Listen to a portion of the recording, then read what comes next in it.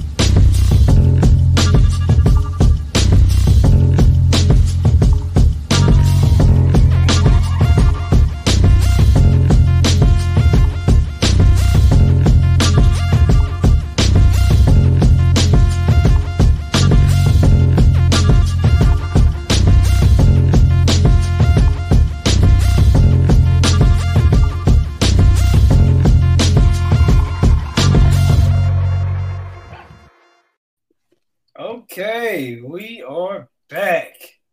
How you doing, Jeffrey? Man, I'm doing all right. Yes, how you doing, Mary? We want to thank you again for joining us. Thank you for having me.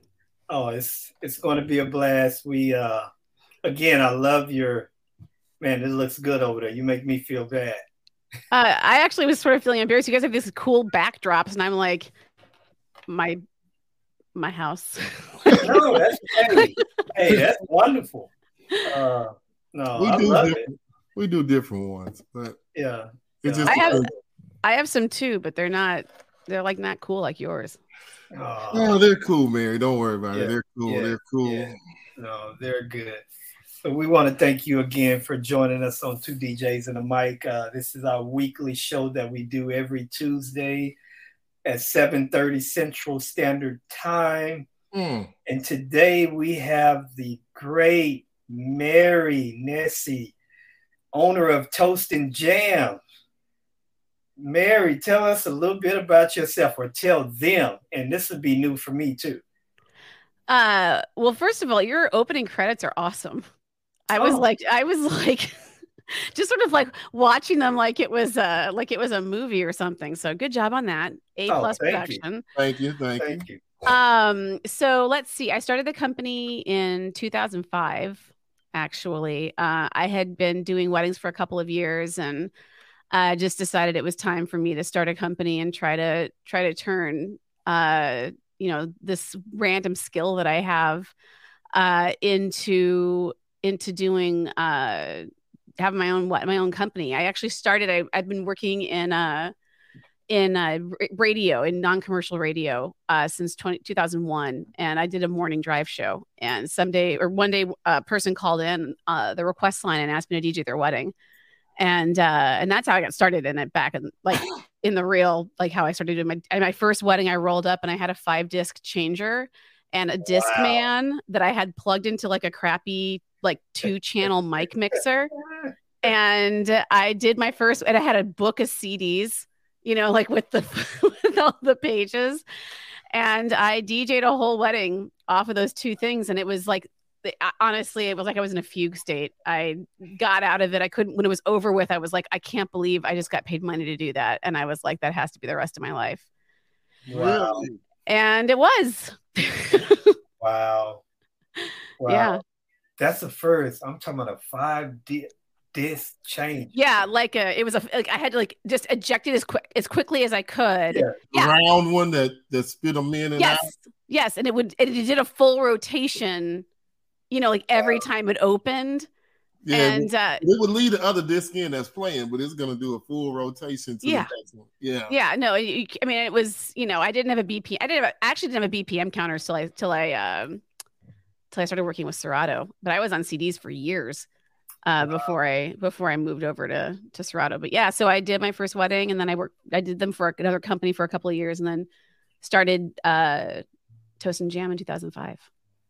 Wow. So one quick question, and it just hit me when you was telling me that. So how much dead air did you have? None.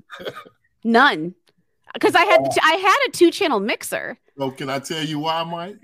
Why? Because she was on the radio. And that is a no on the radio to have dead air. I know that almost kills a radio DJ when there's Yeah. Oh, it is really bad. And so I like dead air. It's true because I did radio. Dead air has always been dead air and just general silence. It makes my heart like I've done something wrong. I knew because as a radio DJ, man, now you can't. That will get you in trouble more than anything else. And I'm sure with you guys as well. Don't you kind of have an internal clock on everything? Like, yes. Like I can look at the timestamp on a song and I know exactly how much time I have to. Can I swear on this thing? Yeah. I know. I know. I just like I'm so good at figuring out time. I'm sure you guys are too. I'm sure everybody who's listening probably feels the exact same way. But it's like maybe. But I can like start playing a song and I know exactly how much time I have before I have to start like paying attention again, or before I have to start switching over the song. Like it's baked so deeply into me.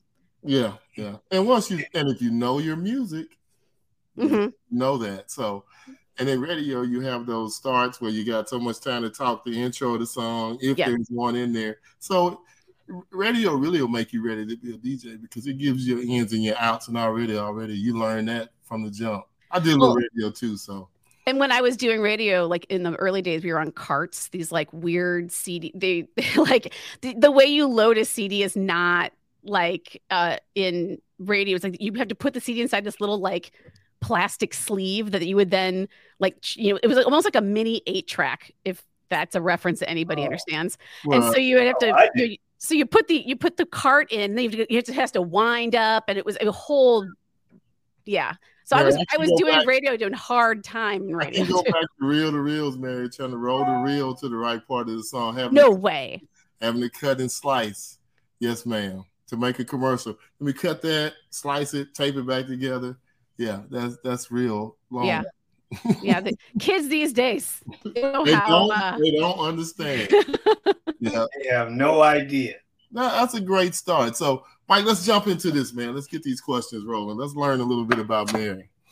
Okay, well, Mary answered some of the questions, so we're going to jump right into some other things. So, what type of music did you listen to as a kid, Mary?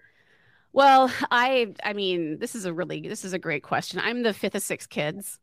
And my mom was in bands my whole life. Like she was in a Dixieland jazz band for the majority of my life. And they like performed like and I was in Omaha, Nebraska, by the way. Like I wasn't in Louisiana. There's no good reason why my mother. She's a corn husker. Exactly. But my mother actually my father owned a restaurant. My mom was the singer in the bar, and that's how they met. Wow. So music's always been very deeply embedded in my family. And I had older brothers and sisters, and they were all, there was 5 years between me and the next ones. They were always was quite a bit older than me. And so they were really cool. Like, of course, my older siblings were all of them were cool in their own way. And they were all into like really cool music. So like when I was like 10, I got a mixtape that had like the most insane wide berth of music from like, so when I was like before I got turned on to cool stuff by my older brothers and sisters, I was very much into Madonna. Madonna was like she was cool. Was my She was cool. Yeah, she still is cool, by the way. Okay. I paid a lot of money. I'm gonna go see her in August. She's playing here in August. Yeah. I'm with you. I love It'll be my third time. I love Madonna too. The material girl, the material world. A lot of parties, Vogue. Yes. Oh yeah, one of my favorites. Borderline, one of my favorites. Get into the groove. I mean, they're all over. Oh yeah, it's probably the biggest hit right there. Like a prayer. Anyway, in fact, my little sister and my friend Liz, we had a Madonna club, and we would like dress like Madonna. I was like 8, and we would go down to this creek by our house and just sit there and talk about Madonna. It was like. I wish I had a photograph or even like audio of that whole thing, because it was terrible. What's going on, ladies and gentlemen? What's up, Lindy? Boogie. So after I made I was really into the radio, or really into like pop music in general, and then I got this mixtape that had like the Velvet Underground and like all like the Clash and the Cure and Joy Division. So I actually got really into like new wave music, and so I listened to a lot of like New Order and Depeche Mode, and then in the early 90s when I was in high school, that was the grunge era. So Nirvana, etc. Yeah, okay. I love Nirvana, one of my favorites. Yeah, I never got to see them live. Very regretful. Yeah, love Nirvana. I can listen to Nirvana every day. But yeah, so and then I just when I moved to Chicago, I came here for college. That's how I found all my friends, was going to shows and going to rock clubs. And I mean that was the great thing when I moved here. It's like everybody came here, so I got to see a million shows and all my idols, and I got to get really into going to like dirty punk shows, and we all have that phase. Yes. Oh yes. So did you get into any of the house music when you got to Chi-Town? It's so funny you should ask that, because no, in fact, I think I might be the only like person in the city of Chicago that, or at least as long as DJs go. I mean, and in fact, I just recently kind of like understood house music. Like it was never my thing. And there's DJs that do it so well, and I didn't understand it. And then I realized that like I just didn't do enough drugs, I think, to really understand what the house music could be. Oh my gosh. Hopefully it wasn't just drugs. Or maybe I was doing different drugs. I don't know. Some of it was good, but I'm with you, man. I've never really cared for it either. Yeah, I played it, and and I just never really got into house. But I mean, there are some people I love, like Crystal Waters and yes, some of the other ones, and CeCe Peniston. Yes, kind of on the edge of the other side. But those tracks, Gypsy Woman is one of my favorite tracks of all time. So yeah. Well, for me, what got me into it is because when I started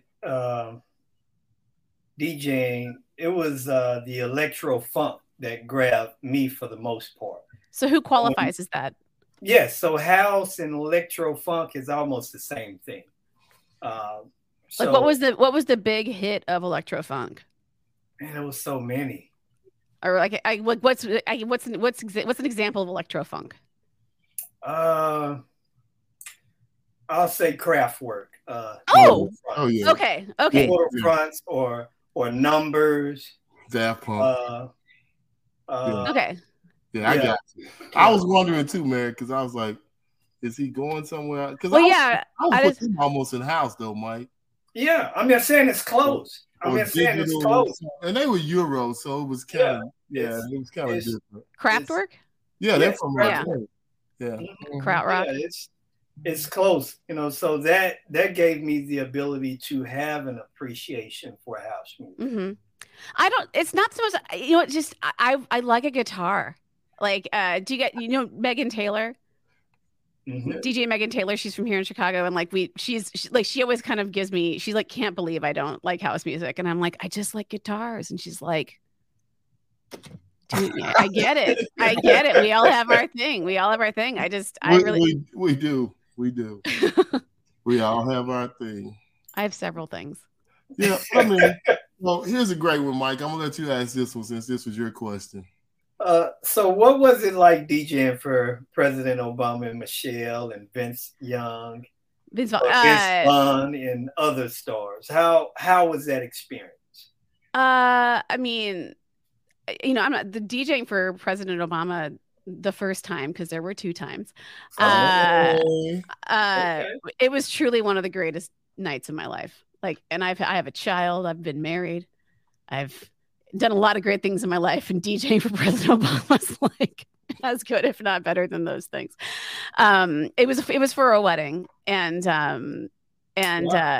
Yeah, it was Valerie Jarrett's, who's like his trusted, it was her daughter's wedding, and this was in 2012, so it was an election year actually, wow. And so.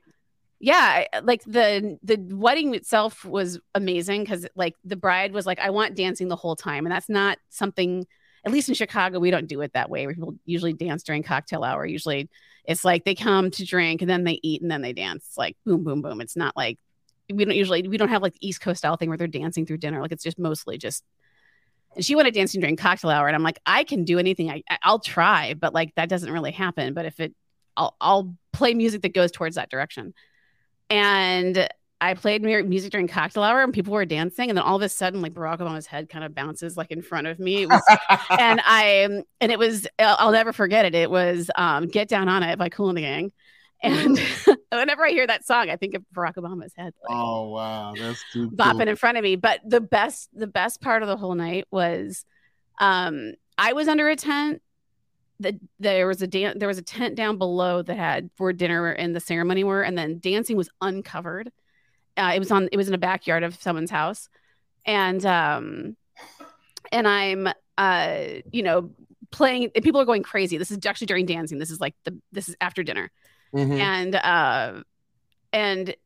all day long there were storms that were being threatened, and it didn't really seem like it was going to happen. And I played Teach Me How to Dougie, and Michelle Obama comes to the middle of the floor and clears everybody out and literally teaches everybody how to Dougie. Like, and I'm like, and we had to surrender our phones. We weren't allowed. And I'm like, this I know that's the worst experience. It's like water everywhere, not a drop to drink. Like, I don't think it was captured on, I don't even think anybody got it. Like, no one was let out. Photographer? They had a photographer, but they didn't have video. Oh wow! And you weren't allowed to use your cell phones. Like it was wow. Like, and that so she like crime. Yeah, it was insane. And I have a question. Mm-hmm. Did you know they were going to be there? Oh yeah, I had to sign an NDA. I mean, yeah. You couldn't like say, "Do y'all mind if I hire my own videographer?" No, we all had to go through background checks. Like it was a whole, it was a whole thing. That is too cool. But I do have photographs. The bride, I mean, she allows me to, I can use the photographs in my stuff. You need to invest in some Ray-Ban glasses that record. But so anyway, so she teaches, so she spreads the water. She gets everybody to like teach them how to Dougie. And then I went from that into like, I think I went from Dougie into No Diggity. And I used to do this little combo that was like, it was Teach Me to Dougie, No Diggity, and then I would go into Paris. And so I'm, I start playing Paris, and everyone's going crazy. And they're like standing there, everyone's hands, Barack and Michelle in the middle of the room. They're all, and then all of a sudden the sky opens up and it starts downpouring and no one left. They all stayed out there dancing their asses off. And it's raining, and Barack Obama was in the middle. I don't think I've ever told this story, actually. Wow. This is like, I've never told it publicly before, but yeah, that was an amazing experience. Now they know. Yeah, that was an amazing experience. It really was. Wow. That's cool. And I can imagine. I know you was like on top of the world. Yeah. it was truly a great, and I actually met him and we talked for a little bit. It was great. It was like it was a perfect night. So what was the second time? After I did that, his campaign reached out to me and asked for me to DJ his birthday party. Oh. Wow. And it was a fundraiser, so it was different. It was different. It wasn't like it was his birthday party and he was like coming over to me and saying like, what's it going to take for me to hear, let's get it on. But it was a fundraiser for his campaign, but they asked me to DJ that too. So, oh wow. So technically cool. I've DJed for him twice. Hey, I don't care if you just showed up and played one song as he walked in the presidential march. That's twice. You're in the building with Baraki. I actually DJ'd. I did a thing for the Jarrett family. I was Valerie was Michelle Norris was interviewing Valerie Jarrett, and then they got Michelle Obama to do the intros for her. So I was DJing that too. So I got to DJ for Michelle. Oh wow! Once too. Ooh, that's really cool. Yeah, it was really cool. And I guess Vince wasn't as great, huh? No, but Vince Vaughn, that was a real fun one. That was I had to sign an NDA for that one that just expired. I think I looked it up so I can actually talk about it now. But I had just had double bunion. These are funny stories. I kept telling these stories on our podcast, but I had a really sexy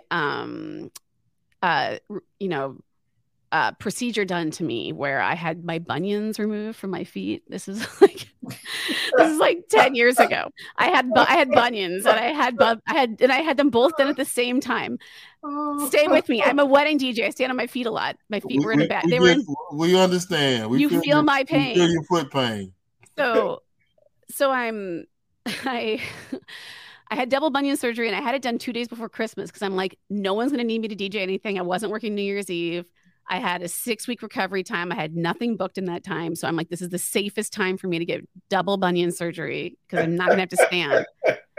So I have the surgery. And 2 days after Christmas, I get a phone call from this woman and she's like, hi, I need you to do my wedding. It's in 2 weeks. And I'm like, I'm sorry. I just had foot surgery. I can't come. And she's like, I really want you to do it. I'm like, I understand that you want me, but I literally can't stand up. I had double bunion surgery. I had my feet broken and realigned. Like I have pins in my feet. I cannot do your wedding. And she's like, we just really want you. And I'm like, I understand that. Like, I don't know how many of you guys can tell you. I can't stand up. And she's like, we have to sign an NDA to do this wedding. And I'm like, okay. I'm like, can I sit down? Who is it for? And she's like, well, I can't tell you until you sign it. And so I meet with her and I don't know who she is.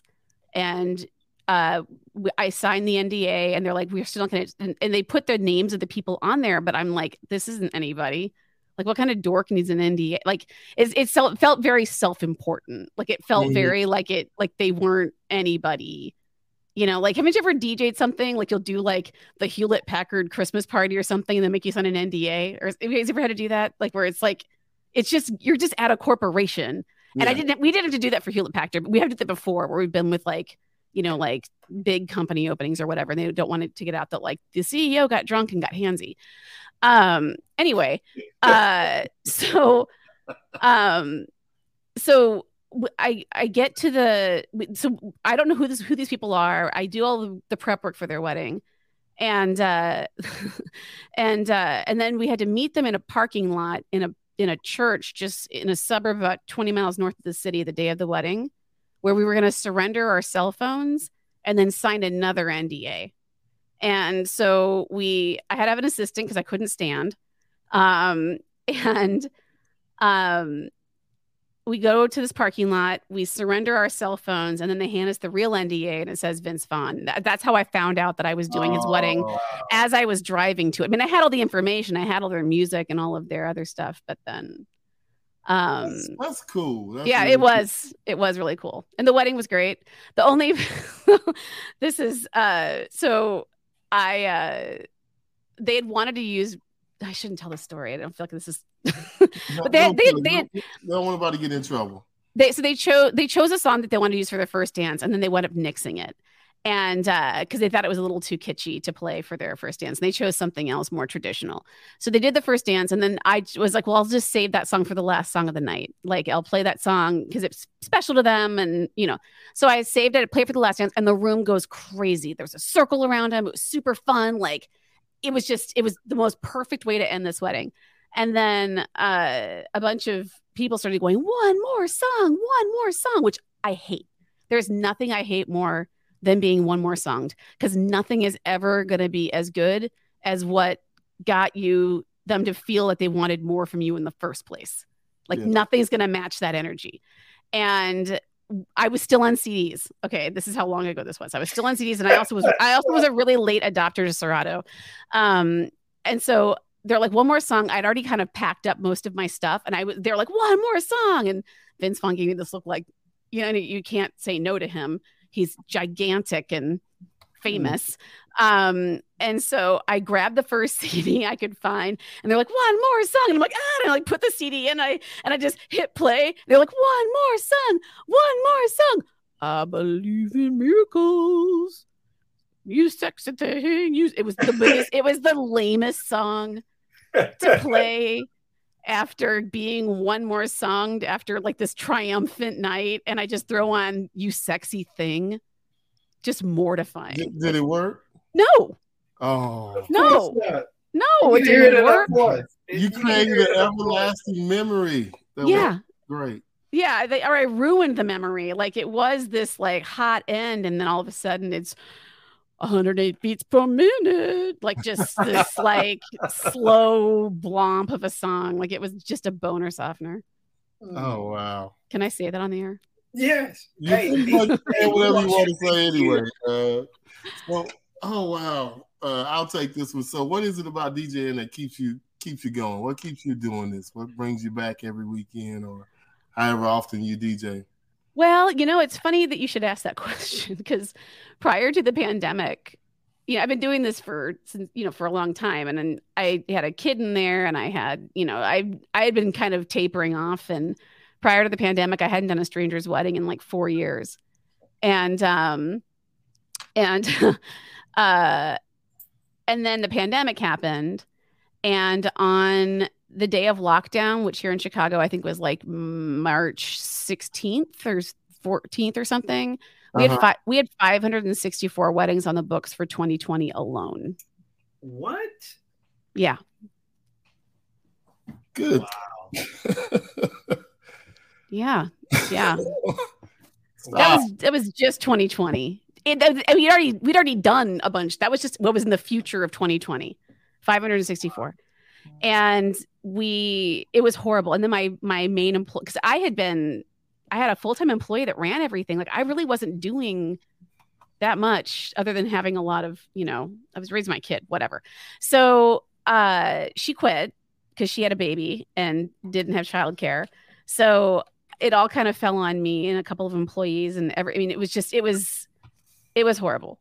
But once we got to and I lost a bunch of DJs during that time, and I got rid of some DJs, and we had quite the year to kind of get through. And then once we started rebooking, people were rebooking for dates that either the DJ that they were previously booked with is already booked, or they weren't available. And so I went up taking on a full season of weddings in 2021, and I hadn't done. Like, I think I did 1 or 2 weddings the previous 4 years.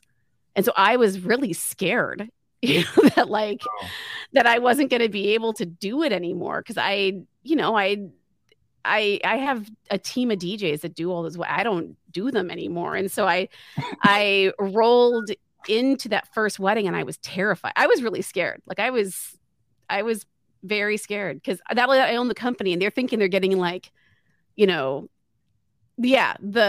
Star. Yeah, the like fucking, Avicii showing up or something. And I'm just like, can I even go from The Way You Look Tonight into, Signed, Sealed, Delivered? And, like what? I don't even know. So, but I got into it and I started doing it. I'm like, oh, wait, I forgot I'm great at this. Like it was like riding a bike. And And I bought all new speaker. I mean, I like went all in. I bought like almost all new equipment and like, because I had a whole season to justify it. So that happened. And then last year I was the backup. I didn't have any weddings booked. By the end of the year, I went up booking like 2 or 3, but I was just backup DJ for last year. And I did a pretty full season. And because we had like last year, I don't know if you remember, because it was a million years ago, but it was also just a year ago. People were my DJs just kept getting COVID. Like I picked up a lot of weddings like the night before because the DJ would get COVID, and so that sucked. I mean, it was actually that didn't suck. It didn't suck. I mean, it sucked insofar that like I wound up losing a lot of time that I thought was going to be mine, but the weddings were great, and it was once again really fun. But then toward the end of this season last year, I was like, I've been doing this for too long to be the backup. So where are you at now? How many are you doing a year now? How many you got on the books for this year? 0. So you just running, you just CFOing. I'm CFOing right now. CEOing, okay. CFO, right. CEO, COO. The O. I'm just not the CDJO. Oh, okay. Yeah. But that was a conscious decision. Like I'm actually trying to get kind of out of everything with the DJ company. I'm like working toward, because I want to focus on a different, like I've been running a DJ business. That's a really good question. I don't think anybody's ever asked me that question. Like why am I doing this? Because I love being a part of the overseeing the high level stuff for the DJ company, like finding leads and doing marketing and that kind of stuff. And I also like doing stuff like this, like being on podcasts and are you thinking about, am I going to break news? Are you trying to sell the company? Oh, no. Or you just I gotta pay for that. Get a chair in the corner. Just want to get an office in the corner like Phil Knight and sit on the couch with your shoes off and tell everybody else what to do.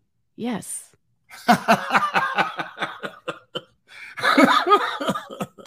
You nailed it. Okay. I gotta pay. You want to leave? You just want to run the company.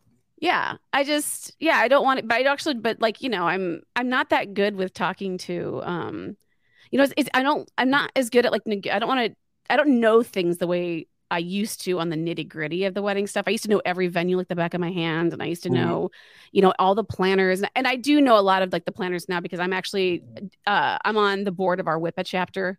Mm-hmm. Do you have a WIPA chapter? We have a WIPA chapter. We have a NACE. We have all kind of stuff. I highly recommend you should become a member of WIPA if you're not one already.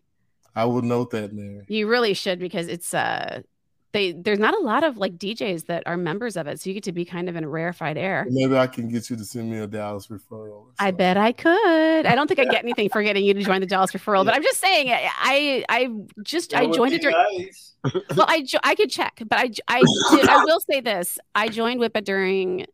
And WIPA is the Wedding International Professionals Association for anybody who doesn't. No, one of my wife's good friends, one of the planners she works with a lot. My wife does stationary. She's the president of WIPA right now, so she's trying to get more people to join. So, well, your wife does stationary? Yes, ma'am. So you're like a double wedding industry family. KILLING in it over here.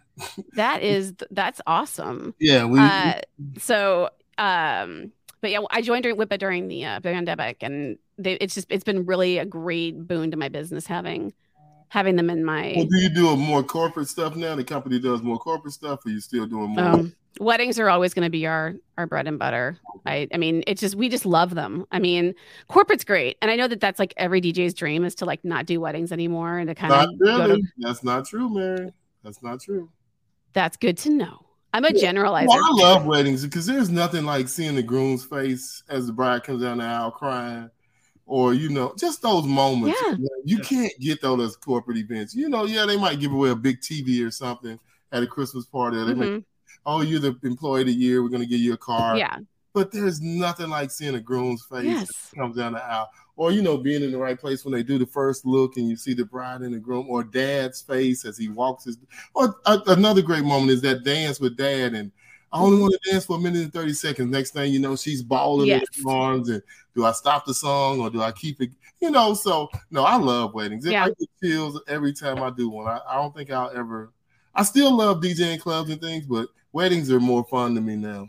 And that's the thing, is that that's the thing I recognized when I started doing weddings again. I'm like, oh, I forgot what this feels like to have 100 people in front of me, being blown, their minds are being blown by what I'm doing. That doesn't happen to you very much with your cranky 5-year-old.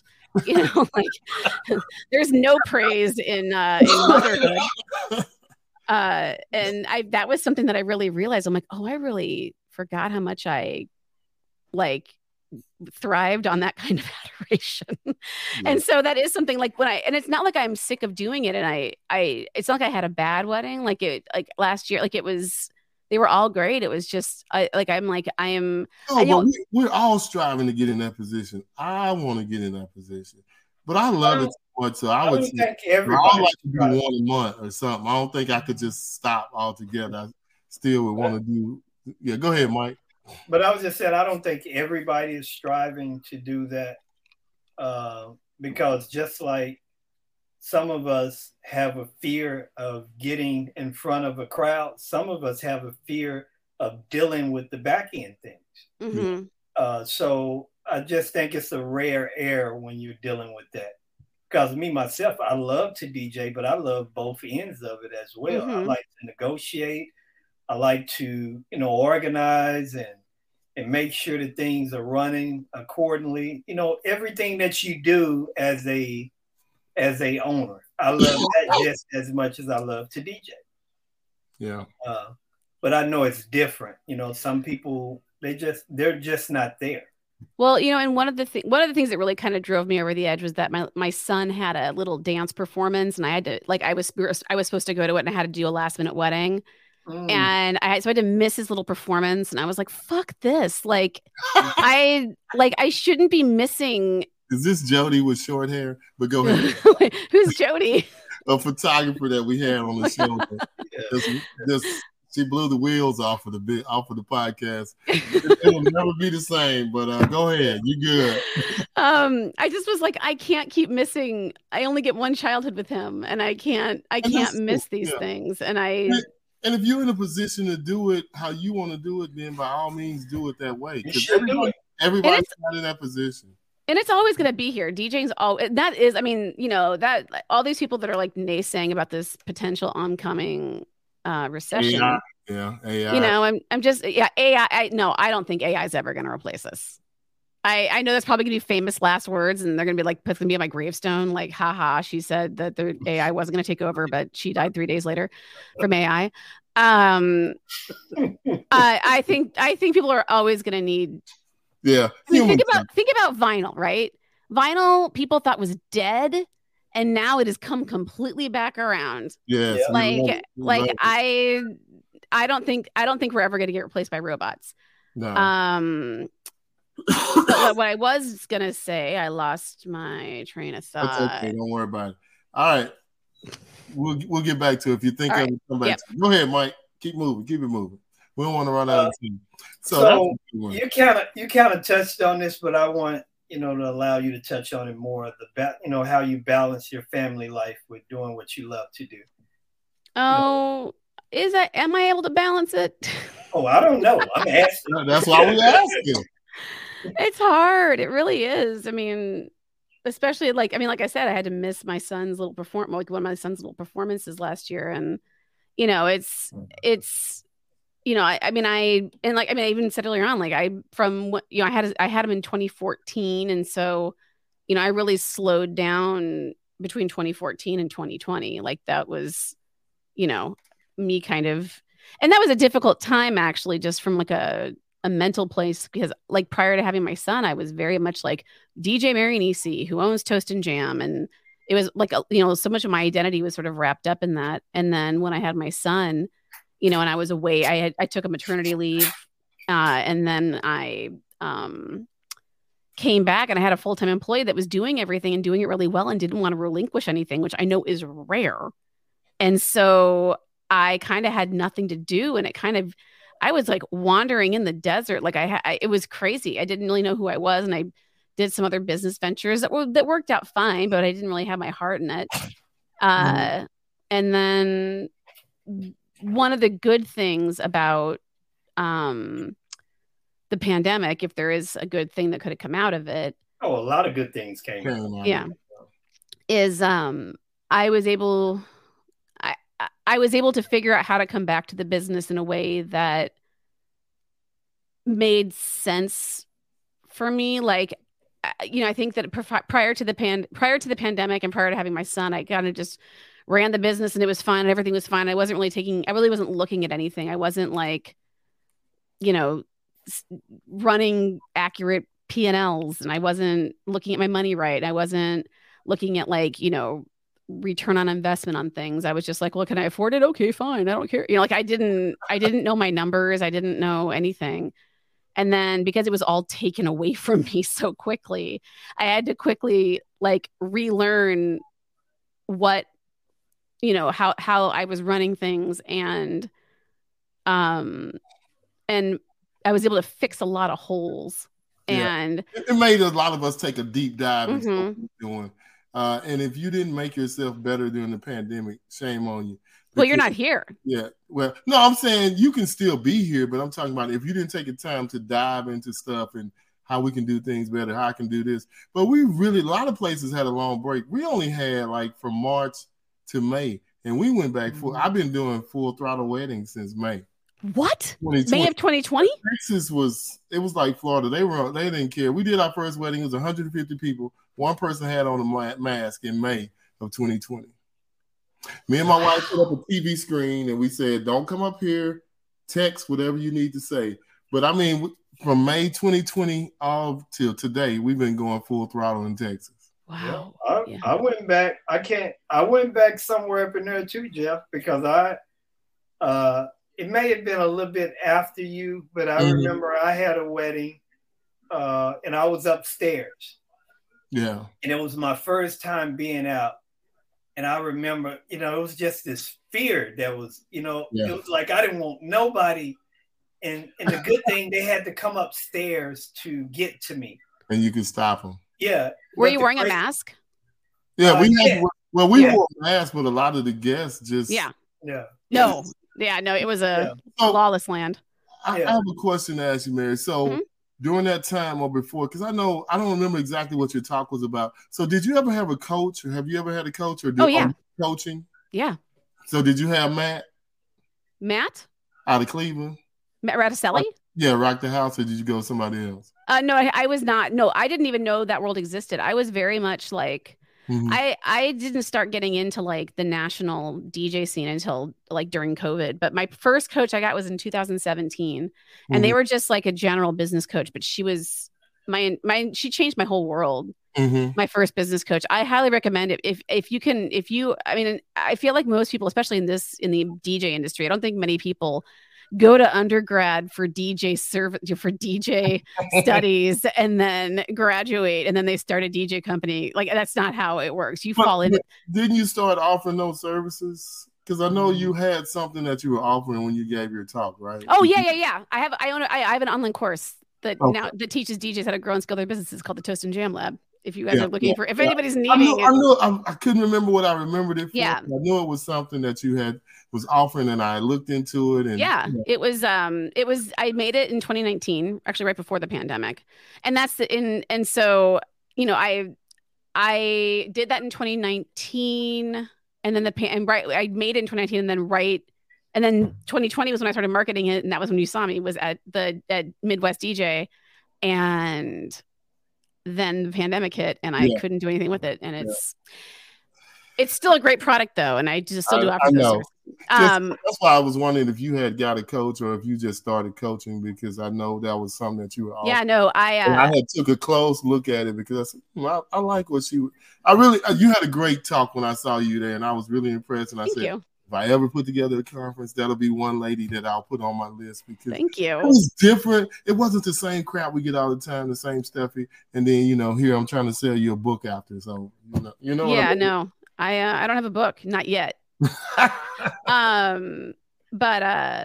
But yes, I would say if you guys, I highly recommend business coaching whether it's me or somebody else, but I recommend it because most of the time when people become DJs, they don't. There's no course for this. No.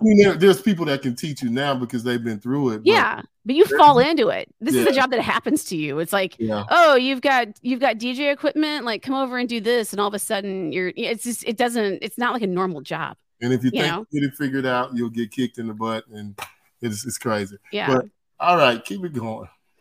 But when you get a coach, they are the ones who can kind of help you get out of your own way. And are you guys, your company's like just you guys, or do you have people under like subs? So Mike has a smaller company that he runs. Well, I'll let you speak for yourself. Go ahead, Mike. Well, yes, I have a smaller company, but I tend to send out anywhere from 4 to 5 guys. Mm-hmm. But I have a smaller company. Jeff is more full. He won't say smaller. He just doesn't have as many people that he trusts to go. I mean, 5 is still a lot. It's not. That's not it is. That. So we have between 7 and 12. And so we don't have all the time. Are your DJs independent contractors or are they W-2? Right now, everybody is all 1099s because W-2s. We still haven't figured out how to. We're still growing. We're just in our 3rd year. We started in 2020. We started in the pandemic. Both your DJs are W-2? All my DJs are. Yours too, Mike? 1099. I mean 1099. Oh, I was like, wow, that's amazing.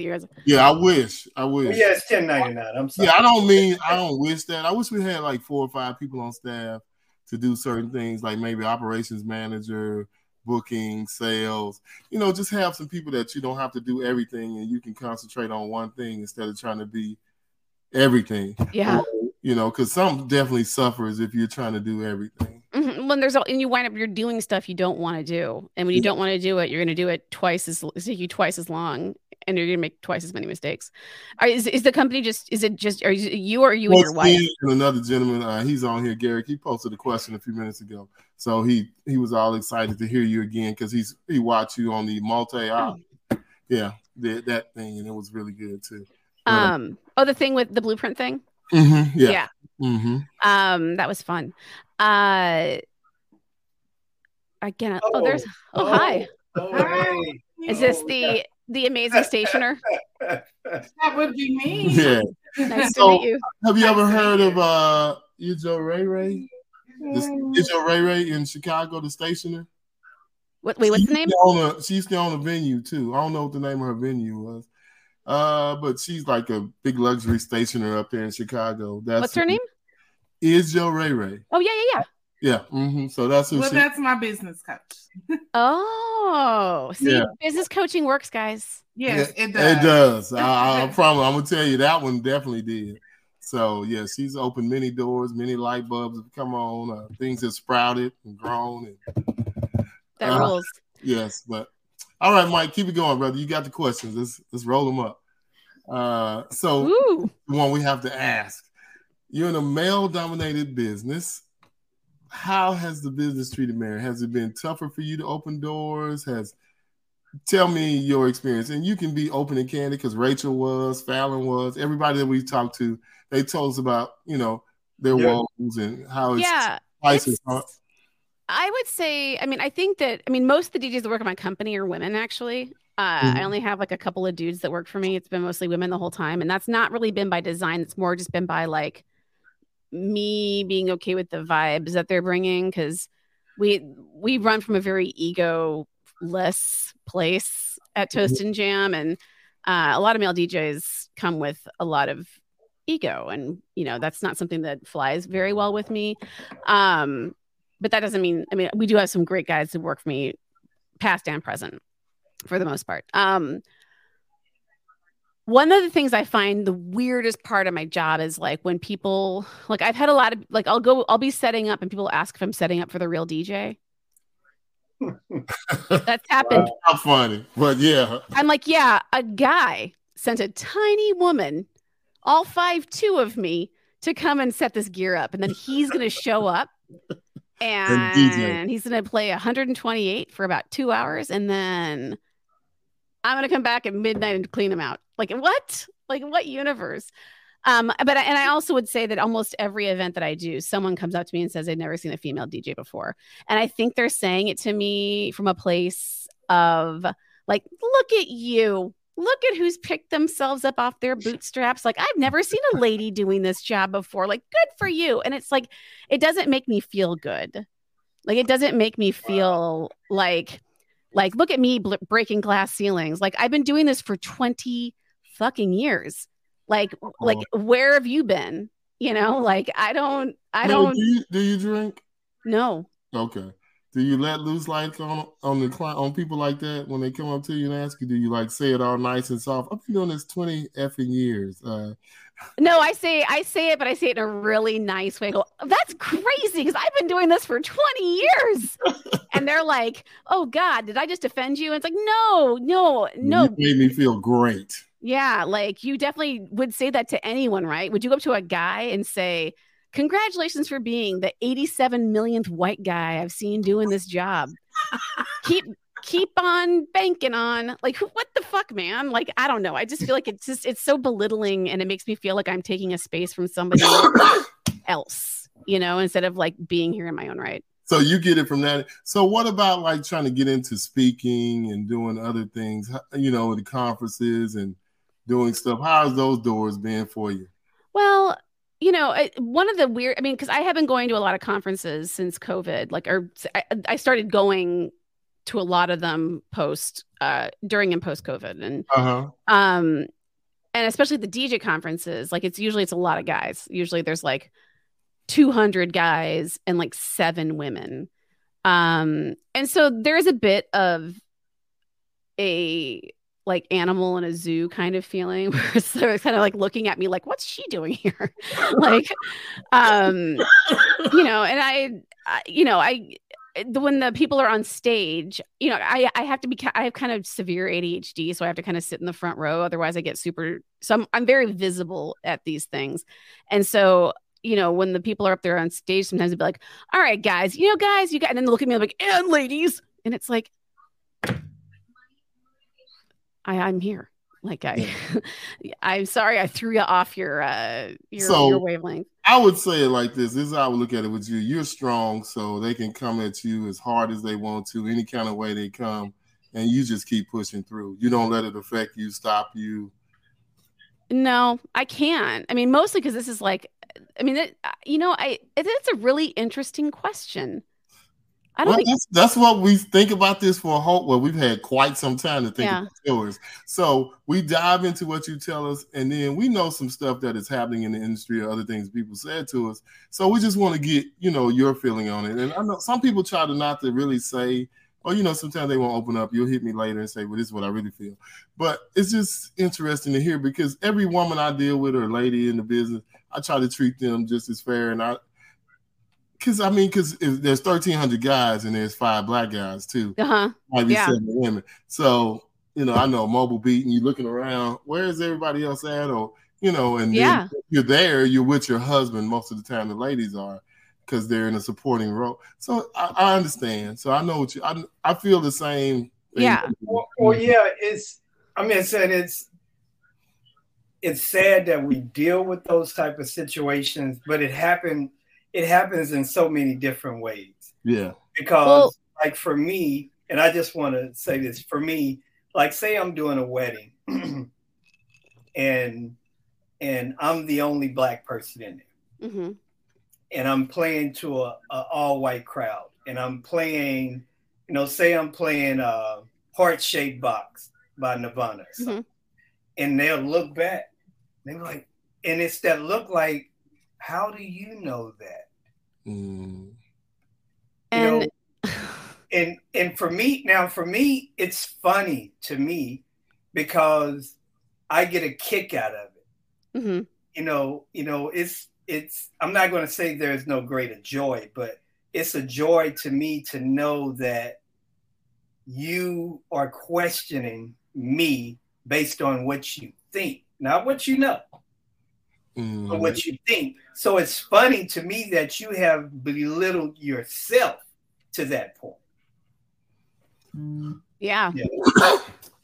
Well, and like, when you are in those situations, when you're in a situation where you're the only Black person at an all white wedding, are you aware of that? Like, is that something that it's not like you just, well, I'm aware of it. I can't help it. And it's not nothing like makes me feel bad. I'm just, as a DJ, for me, I watch everything, because for me, when I'm playing music, I'm watching every response that I can see from the person, and that kind of dictates my next move.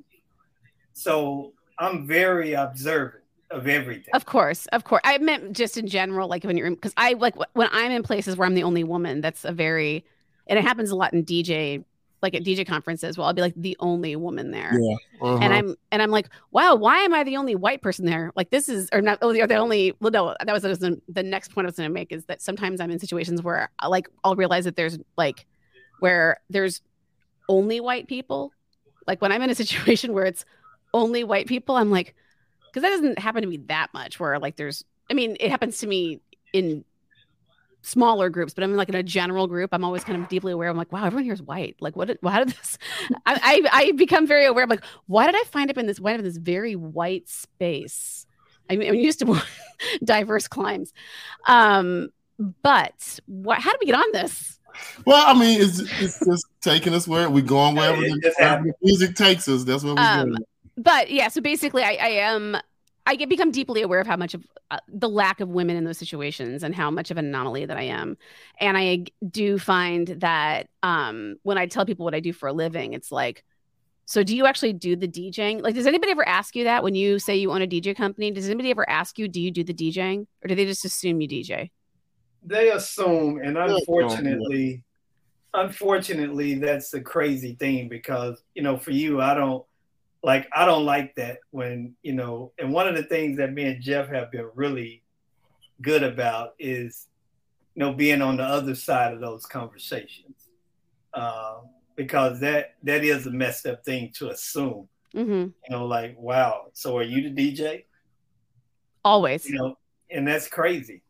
Like, I just started a DJ company. Like, I'm this enterprising lady that was like, I'm going to get involved in one of the most difficult people to manage, and I'm only going to do that side of it. Like, I'm not going to get the payoff of like actually getting to have fun at this wedding. I'm just going to get to take the abuse of the person who's like negotiating the contract or bouncing checks.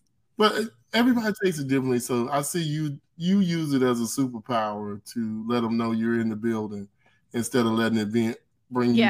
You use it as a strength or as a motivation, and you don't let them get to you. But kind of, because I can't. Like, I'm literally not qualified to do anything other than this. Like, you went to DePaul. What did you get a degree in? Art history. You live in Chicago. You could go work at a great museum. No, like, do you have any idea how hard it is to get a job in museums? It's impossible. Like, I was thinking, I remember saying to somebody, I'm like, I think in my retirement, I want to be that person that like the like old lady that's like at the museum and like wanders around and tells people about the art. And they're like, do you have any idea how cutthroat it is to get those unpaid docent jobs? And I'm like, oh man, I can't go from one cutthroat industry to another cutthroat industry. Okay, I got you. So, well, hey, stay happy in what you're doing, and look like you got about 6 seeds of income with radio, podcasts, and all the other stuff you got going on. I don't know if you know this, but there's no money in podcasting and there's no money in radio anymore. There is money in podcasting. There is? You just got to get to that point. Wait, do you guys make money in podcasting? Yeah, we just need to we'll have a sidebar conversation. Yeah, there's money in this. I've never made money. I pay money to do my podcast. No, we'll have a sidebar. 2 hours. Jeff, did you see her head explode? Yeah. There's money, Mary. You can make money. Okay, it takes time, and you have to build a big audience, but you can make money. How many do you guys talk about your numbers on the air? Well, this is low because Well, no, just how many people listen to the podcast. Well, we have other forms. We do stuff on Spotify we're trying to build. This is something that we're trying to build, but we have other formats that we've been working on, and the numbers are beautiful. Yeah. Because I do a Spotify podcast. I interview Mike. I'll interview different people. And the numbers are okay. And they pay you. Anchor or Spotify will pay you money if you put a little blurb in their stuff. Other people will pay you to do stuff. So you can make money. Sponsorships. You guys need to tell me about some. I need to learn. We can coach you on that one. Yeah. Okay. All right. Just by mentioning their name and their company, you can make money. You know that, Mary. I do, but I mean, how do you choose the company? If you got somebody who likes you, and you just talk to them, say, "How would you like me to mention your company on my podcast?" We'll talk about it, Mary. Mm-hmm, yeah, you guys. Thank you for. Let me ask you another question. Something else I like about you is I love on your website. Your website is kind of cool and different. This girl got peanut butter and jam on it. It's unique, and it's really unique. And I thought that was really cool.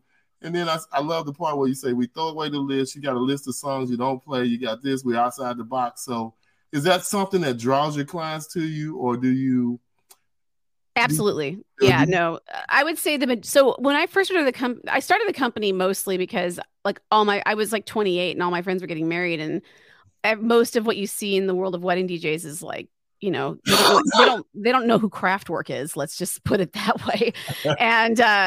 And so I was I wanted to be like the DJ for the hipster, like my friends, and so we were the company that you knew wouldn't do the chicken dance and wasn't going to do, games and props and shit.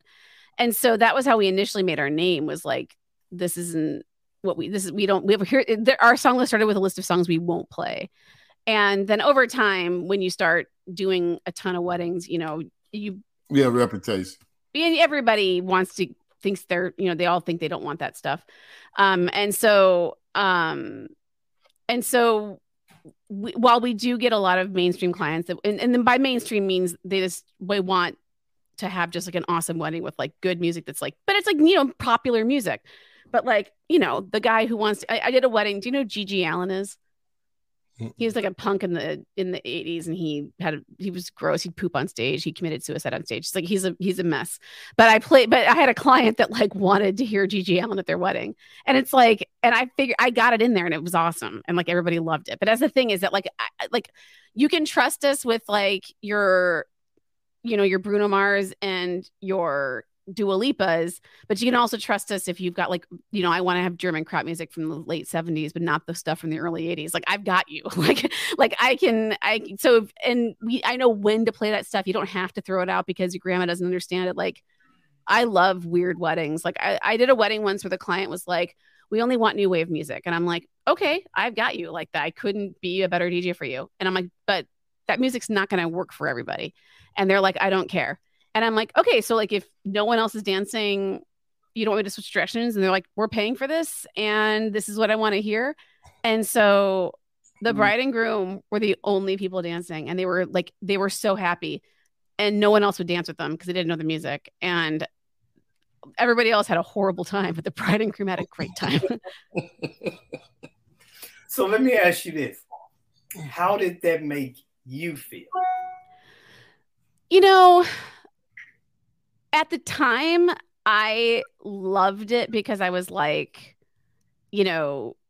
I was sort of, punk in my own, I kind of liked that I was giving these people exactly wanted to they're playing music I liked. It wasn't I was mad about that. But in retrospect, I kind of wish that I would have made more people at that wedding happy. But I also was if the bride and groom are clearly loving this, why won't you just dance with them? Yeah. They're having a good time. It's almost they were judging them for wanting to have this unique stamp on their wedding. But maybe on the other side of it, they knew that their family sucked. And they were just going to be you know what? My family sucks. They're not going to support me. So this is my way of getting my needs met. Now that I'm thinking about it, that's a beautiful sentiment. Wow. Okay. I hope they're still together. Hey, Sorry, I just did a full circle thought cycle. Oh my gosh, yes. Yeah. I love the fact that that's your story and you're sticking to it. Put the train on the tracks and then you ran it right back up. I mean, you ran it right into the back of somebody's car. Yeah. Oh my gosh. But no, because that's a tough one, because I did a wedding and they wanted all this music. But luckily, everybody there knew it, so they all sing and dance to it. So it wasn't as bad, but, Well, and that's the thing. I feel like, I meet some DJs sometimes and they're like, I've got my things. I know what works. I don't want clients to give me any input. I'll play their first dance and their other stuff, but I just want to do whatever I want to do because I know what that group wants. And in many ways, like I could go into pretty much any wedding, any event blind, and I'm sure you guys could too at this point. Like I can walk in the room, I can walk around, I can look at some things, I can play some stuff during dinner to kind of see what gets some head nods, and then I can just destroy them, like we could all do that. But I mean, I think that the thing No, go ahead. I have something I want to add to that, but go ahead. I'm listening. I like when I'm able to like one of the things we like to say is that like we're not gonna DJ a wedding, we're gonna DJ your wedding. Like we want to make sure like we're not just doing the thing we do. Like we're getting to know you. We want to know, like, when you were in 8th grade, did you get dumped at a Backstreet Boys concert? So like I shouldn't play them or maybe I should. Like, I don't know. I want to know like all of the little nooks and crannies so that like I can blow your friends and their everybody's minds respectively. And I think that can only be done with those songs that like, when you people come up, they're like, oh, you got to play this song. It was our song, and you play it. And a couple are like, why are you playing this song? It's like the worst memory. Like they think it's the friend thinks that it's something that's going to really mean something. And then ultimately it didn't. And it meant something. They had two experiences that were tied. You felt one way, but the couple felt another way. So, yeah. But you touched on something that me and Jeff talk about and I love. For me, I go in with no plans. The only plans is what my client wants me to do in regards to them. In regards to everybody else, I don't want to know. I'm going to find you when I get there, and when I find you, I'm going to beat you on your head until you're out.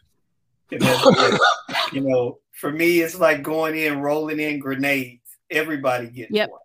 Well, and I think that,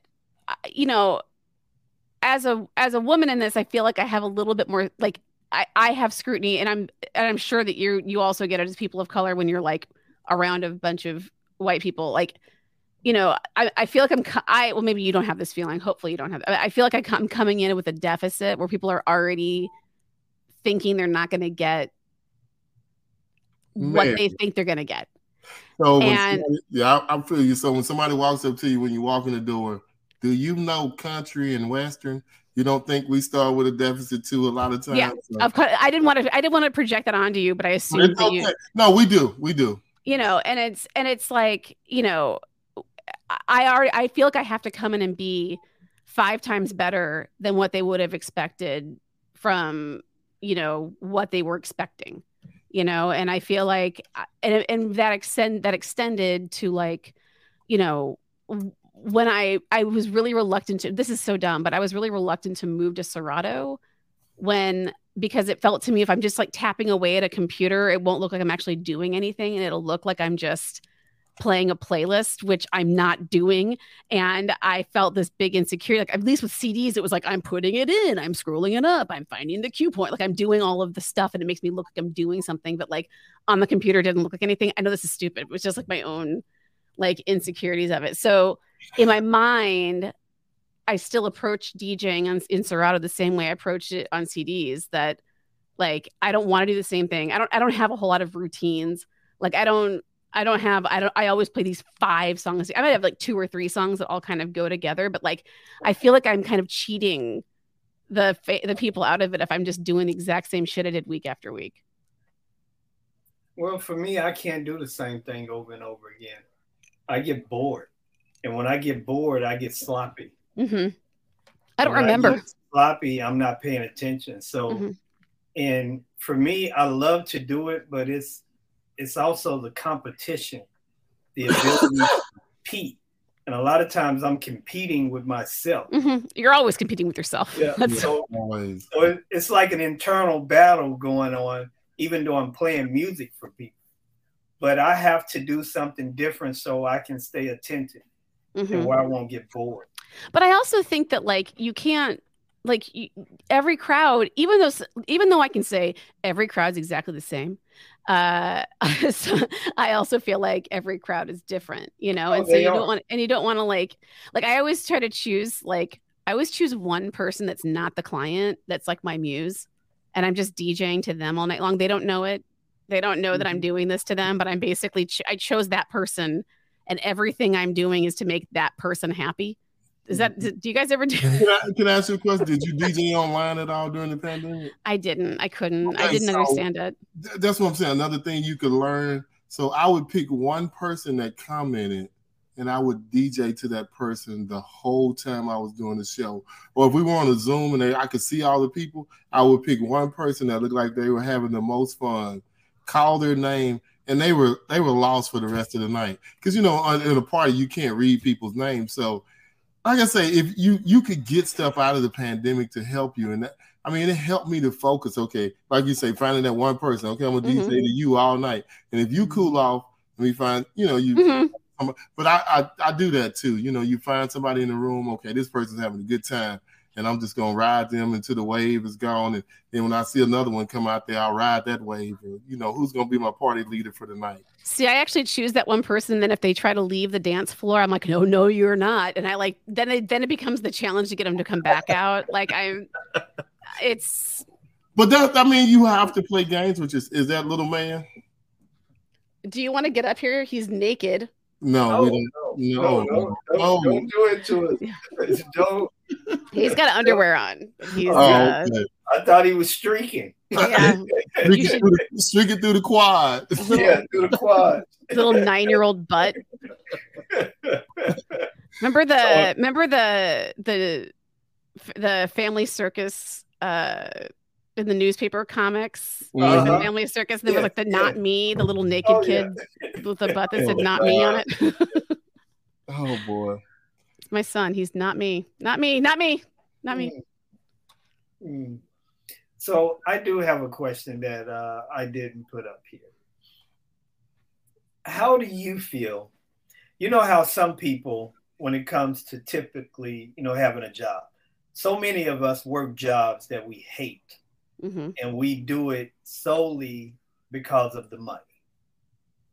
And, it's solely about the bills.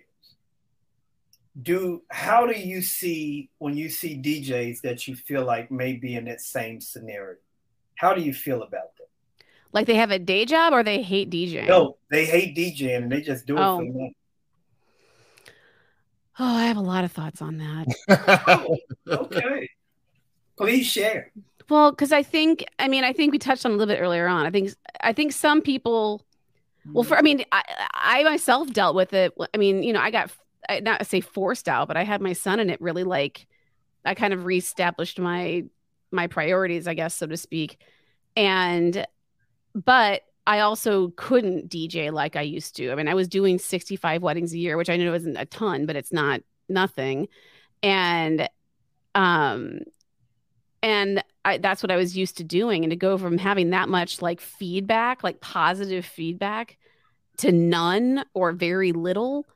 And when I was doing weddings, I was like, I'd rather be home with I don't know. It was a difficult time for me. And I wound up having sort of a identity crisis. Cause like I said earlier on, I was, DJ Mary Nisi, and all of a sudden I had somebody else running my company and I wasn't DJing myself. And I kind of lost a part of who I was.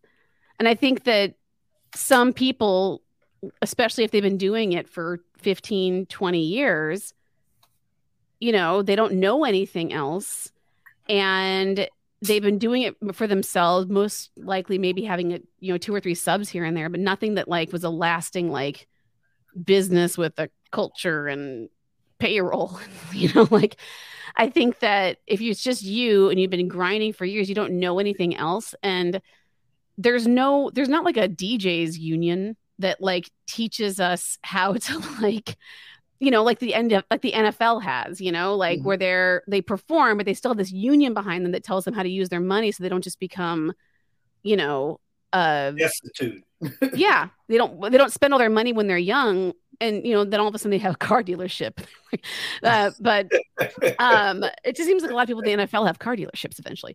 Yeah. But it's not like we have anybody out there like helping us figure out what middle age looks like for us, or what retirement looks like, especially when you're doing a job where you're getting $600 here or $10,000 there. You're kind of cobbling it together, and maybe you've got some bad advice about how to do your taxes, or you don't claim enough, and you aren't able to like that's one of the things that really kind of bums me out about this industry, is that I feel like it's becoming more unified. There's more conferences, there's more of a push to make them more professional and to treat it like it's a real business. There is especially since I've been in this industry. When I first started, it was a couple of companies, but mostly just a bunch of like, it's not like wedding DJs have like a really good reputation. It's not like it's known for being like a bunch of people that are like really established in their world, and they're sweaty, it's mustaches and tuxedos. And does this make sense? Am I making sense? Yeah, because so do you think it has changed? That's the thing, is I think it is changing. I think people are staying in it longer than it's less seen as like a job you do for a couple of years until you figure your shit out. Like, it's actually becoming like you're able to make enough money doing this job where you can set yourself up, as long as you're operating your business like it's a real business. Like, you're not just getting paid in cash and not claiming it, and trying to dodge your taxes, because this is something I see with a lot of people that I've met, is that they're unable to establish credit, and they're unable to like buy a house because they can't show proof of income, because they've been running a bunch of their income, like they don't claim it. And when you don't claim that income, you don't get the able to establish credit, or even have you're not even on the books anywhere. People don't even know you exist. You can't establish business. You can't buy any equipment on credit. If you do, they're gonna charge you 32% interest. So yeah, I get you. Yeah. And so like my DJs, my DJs started out as 1099. I moved to W-2 in 2017, and that happened. I got audited a couple times, and they weren't happy with the way I had my DJs classified. So I had to make them all W-2, which was actually it was great for me. Like, I highly recommend, if anybody can make the jump. And part of one of my things I did for them was I set up a 401k, because there's no retirement. there's and who knows where Social Security is going to be. So, it was important to me to like at least try to help them. So we may have to have that on another conference call. Yeah, I really want to look into that to figure out how we could do that and put them over there on the other side eventually. Because are they full time with you? Or are they W-2? They just W-2, but they're not full time. Exactly. Okay, so it's like a part time job, but work. It's okay. All right, we can chat about that. Yeah, it's a whole thing.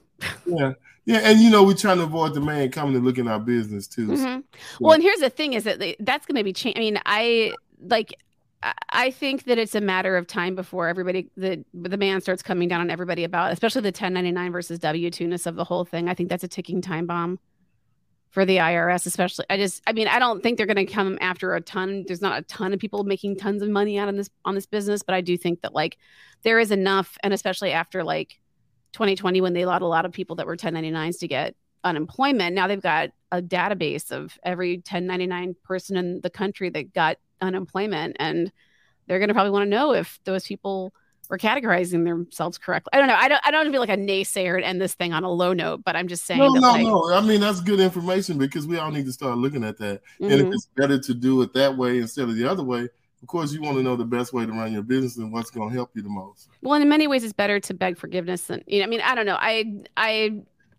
I feel like I have been on the wrong side of so much of this shit. I've been sued. I've gotten audited. I mean, I feel like I've been through like everything, like all the 7 plagues of being a business owner. Oh my gosh. So let's not take it out on a bad note. Yeah. But my point is that I have been through a lot, but I'm kicking, like I feel like I have turned a corner in the last like 2 months, and I really feel like, I feel like the pandemic is away from me. Like I'm. All right. So how can they find Mary if they want to reach out to Mary Toast and Jam, talking about the Toast Lab, or how can they find you?